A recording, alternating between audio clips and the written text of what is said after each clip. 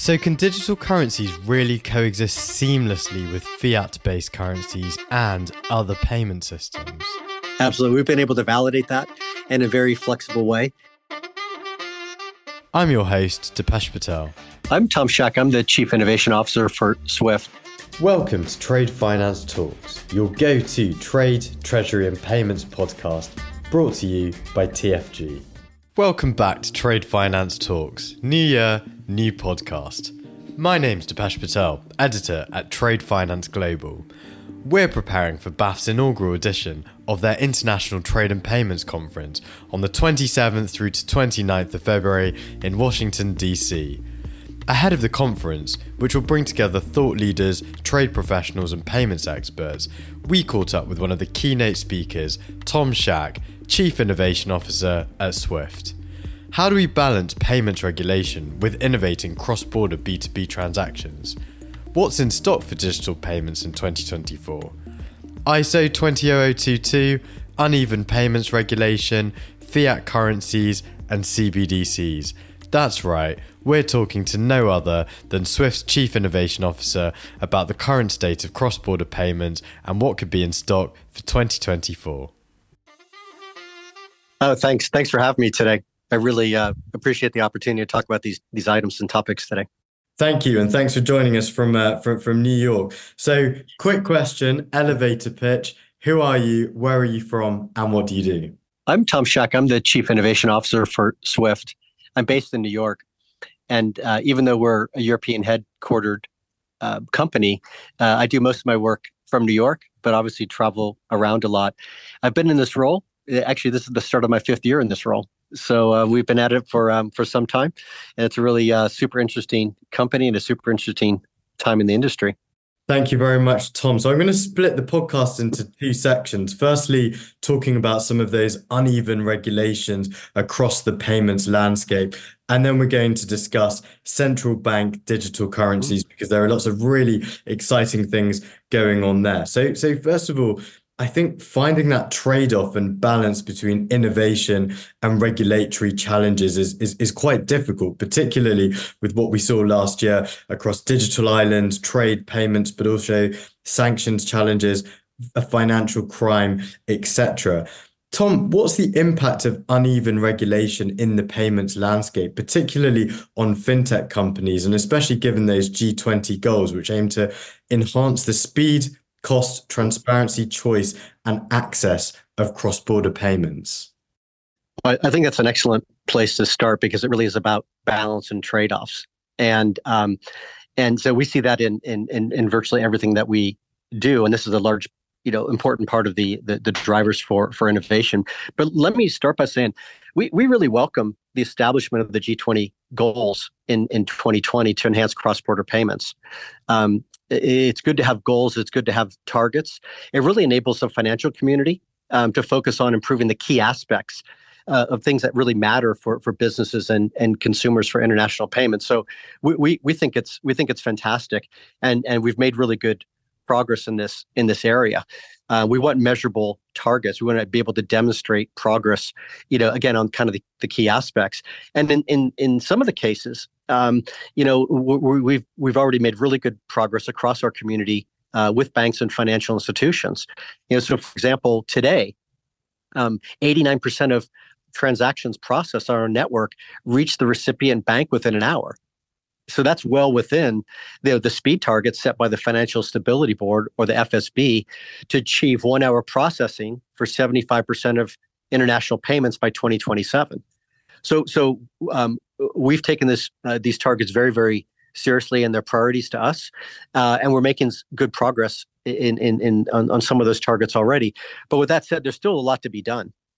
And as you had said, the impact of regulation, I think, is sometimes kind of underplayed in terms of speed and cost and the friction that it creates in cross-border payments. Not intentionally, just kind of as a consequence of really kind of the complex web of regulations, that financial institutions and banks have to comply with, and rightfully so. And they differ, in some cases pretty regularly, or pretty big differences between country and countries. country to country, I should say. And so, these rules and complying with the laws and the rules really does create some friction in cross-border payments. So let me give you one example. And there's several. The screening for sanctions and financial crimes need to be checked in some cases multiple times, depending on the jurisdictions. And so, anytime you have to do things more than once, it's going to create friction. So, what doesn't get talked about probably enough is really kind of the compliance cost. That's really resource intensive to be able to comply with the law and to be able to follow these rules. And of course, everybody wants to do that, but it's expensive and it's labor intensive. We saw a report last year from LexisNexis that said and made an estimate that global financial institutions spend more than $200 billion annually in their efforts to combat financial crime. Half of that is labor cost. So these are really, really substantial numbers. So again, it's not just the friction, but the cost of compliance actually drives up the cost of doing business. And so, again, we welcome these targets, and we're working actively with our community to tackle these compliance challenges and develop a number of solutions that our financial institutions and the community can use to not only meet the requirements, but tackle financial crime, but really kind of do it in a much more efficient way as well.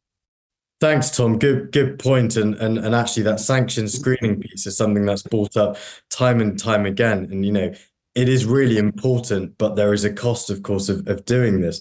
I think another piece here is the issues around formatting and data errors when it comes to cross-border transactions. I mean, Swift, you said yourselves that 72% of some of the errors when analyzing payments exceptions across your network were as a result of formatting issues, account issues, and invalid data. Tom, how is Swift working with its community to overcome some of these challenges? Yeah, so the analysis that we did in the reports that we've published, it's really clear that data quality needs to be addressed, right? In terms of the formatting errors, in terms of validating the beneficiary accounts, all these sort of things. So it's a priority for us. It's a priority for our banks. And again, kind of leading to those targets. These are kind of things that need to be resolved if we want to make progress against the targets. So I think there's probably kind of two aspects to this. In the first part of last year, in March of last year, the industry actually and successfully kicked off the migration to a new payment standard, the ISO 2022 payments message standard for cross-border payments and reporting. And so, with that, and with the new data standard that we have, the quality of the data, the richness of the data is really improved. And so financial institutions can improve the customer experience with richer information. They can do things like invoice reconciliation in a much more automated way. So remove that manual intervention, or investigate payments more clearly, or better understand kind of the profile of their customers and the kind of the way and the context and the nature in which payments are being made.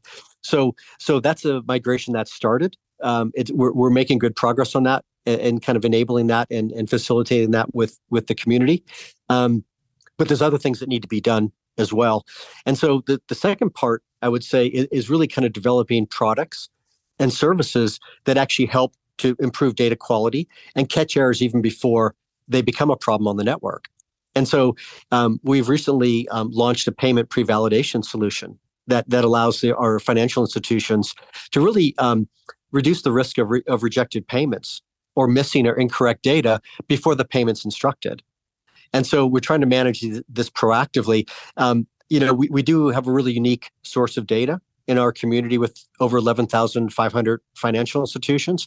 And this pre-validation service that we offer is available via a state-of-the-art API technology to really, again, allow the financial institutions and the banks to verify the accuracy of the data and the input into the payment instructions before they're sent.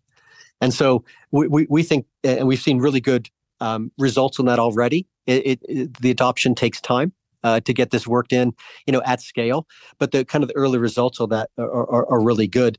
The other thing that I would mention related to kind of products and capabilities is that we've kind of started on our journey with AI and more specifically machine learning to develop technologies and capabilities to really detect anomalies or things that are not normal in terms of payment flow across the network and look for errors in the data, look for operational problems or look for even signs of fraud in payments. So we've kicked off that journey.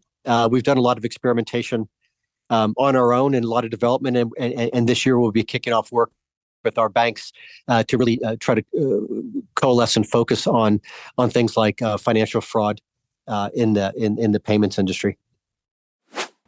Hey, enjoying this podcast? Hit that follow button for more. Done? Let's get back to it. Thank you very much, Tom. So I think the three things that are important to note there, supporting that transition from sending traditional MT messages towards that ISO 20022 adoption journey, the launch of payment pre-validation and why it's important to really target and combat typos and formatting errors up front. And finally, and something supported by our 2024 predictions is how AI can really be used to help detect some of those anomalies, reduce fraudulent payments, et cetera, et cetera. And I think that's really important to note, especially as we've seen the huge rise of central bank digital currencies, which we're going to talk about in the second half of this podcast. Because I think it's fair to say that 2023 was really the year of billions of dollars of value creation through the tokenization of assets and CBDCs. Can you tell us a bit more about Swift's role in this world, Tom? Yeah, I certainly will. And this is probably a good example of where, balance and trade-offs need to be deployed, right? What have we learned from the past and how do we make sure that what we're building for the future doesn't create kind of the same problems we have, whether that's around fragmentation or around data quality or anything else, as we embark on these new digital assets and digital currencies.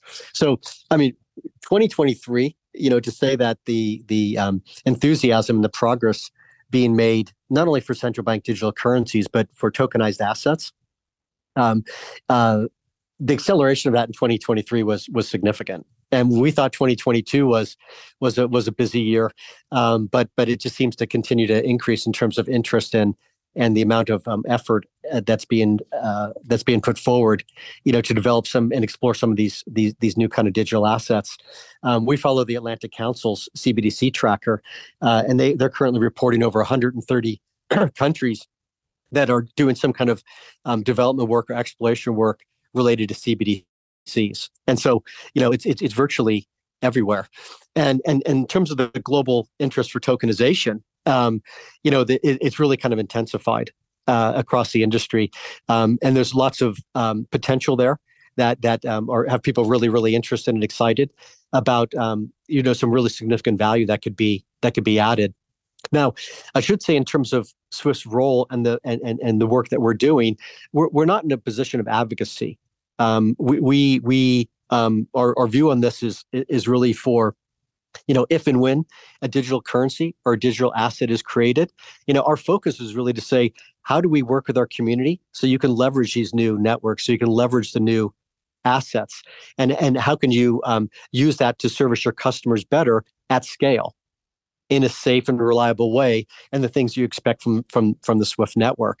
So we're not in an advocacy position. So our approach is really kind of if and when they happen. And I think that one of the shifts we see in 2023 is that the sentiment in the industry is kind of when it's going to happen as opposed to if it's going to happen. And when we started looking at, and we've done this for several years now, we started our work a few years back in 2021 on CBDCs.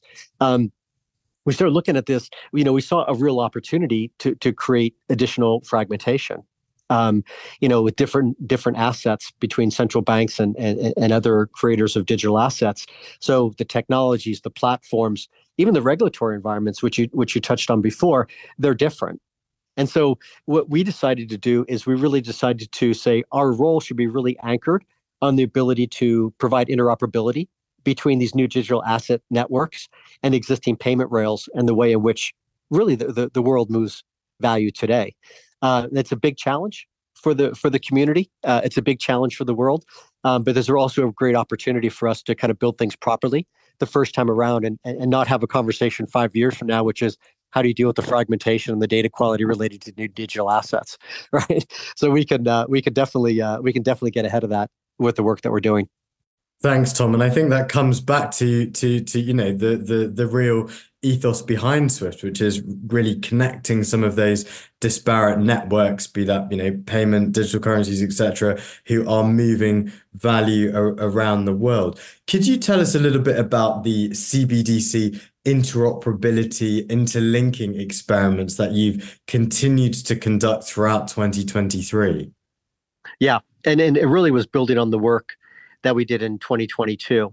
And we developed an experimental interlinking solution that really connected, new CBDC networks with the existing payment rails, really being kind of technology agnostic, and knowing that Swift's not going to set the standard for that. Nobody's going to set the standard for that. But what we need to do is figure out how could we deploy standards and how could we provide interoperability between these new networks and existing payment rails. So in early 2023, we kind of road tested a solution, and solution might be too strong of a word, but we actually proposed to 18 central banks and commercial banks our solution for interlinking, which is different than kind of a unified ledger approach. And I think it's fair to say we don't know which approach is going to win out, if maybe both of them will win out. But there's kind of two different ways in which most people in the financial community are thinking about the introduction of digital assets and digital currencies. Our focus is on the interlinking solution, and again, anchored on interoperability between existing payment rails and the potentially new networks. So we got together with the 18 central banks and commercial banks. We put it into a sandbox, and it allowed us to kind of validate, explore, assess, and really kind of collaborate to improve our solution. We've kind of taken this as far as we can ourselves, and we're in this really kind of unique position to coalesce and bring the industry together to try to figure these things out at a very detailed level. The feedback from the sandbox was really strong and very encouraging. The positive results that we had said, keep going. We want to do more. There's kind of a wide range of things that we can do with this and ways to implement it, and we want you to do more with us. And we continued on in 2023 as well. Thank you, Tom. So, what's next for your CBDC work at Swift? So we're in the process. We started this towards the end of last year, but we really need to use what we built in terms of interlinking solution, and I think there's kind of two primary work streams that come out of that. One is really using this solution that we've built by the central banks to be able to integrate our CBDC connector solution into their test networks. So these are real end-to-end cross-border tests between central banks through our platform using the interlinking solution. And we do have central banks that are testing that now. We do have central banks that will be talking about their own results and the conclusions that they found in doing this testing. The Hong Kong Monetary Authority, or HKMA, the National Bank of Kazakhstan, they're doing real testing and real direct testing in the sandbox environment. The second thing that we're doing is really diving deeper into what we're calling the phase 2 of the CBDC sandbox. So we've built for more complex use cases. So really interesting use cases around, trigger payments that could be related to trade finance, for DVP related to securities settlement, for example. And so that's all been put into the sandbox. We're working through those use cases now. And I'm happy to report as well, in the second phase of this, we have over 30 financial institutions that are working with us on this. And that's market infrastructures, that's commercial banks, that's central banks. So again, the take up of this and the position that we have here to kind of work through real solutions and real tests and real experiments, with our industry has been really, really well received, and we're making good progress on that front. So we'll go deeper on additional use cases, and we'll just continue to iterate with our community and kind of the activity that we have with so many people in that community. So can digital currencies really coexist seamlessly with fiat-based currencies and other payment systems? Absolutely. We've been able to validate that in a very flexible way. Again, not knowing what the actual end solutions look like. But yeah, we've been able to validate with our community that we'll be able to provide solutions that connect existing payment rails to new digital networks. Thank you very much, Tom. Lots to keep up with, and look to our readers and to our listeners to find out more. It's definitely worthwhile checking out the BAFT International Trade and Payments Conference, which is going to be held in Washington, D.C., February the 27th to 29th, where Tom is one of the keynote speakers. Tom, thank you very much for joining us on Trade Finance Talks. It's been such a pleasure having you. Look forward to seeing you in Washington. Yeah, thanks for having me. I'm really looking forward to the conference.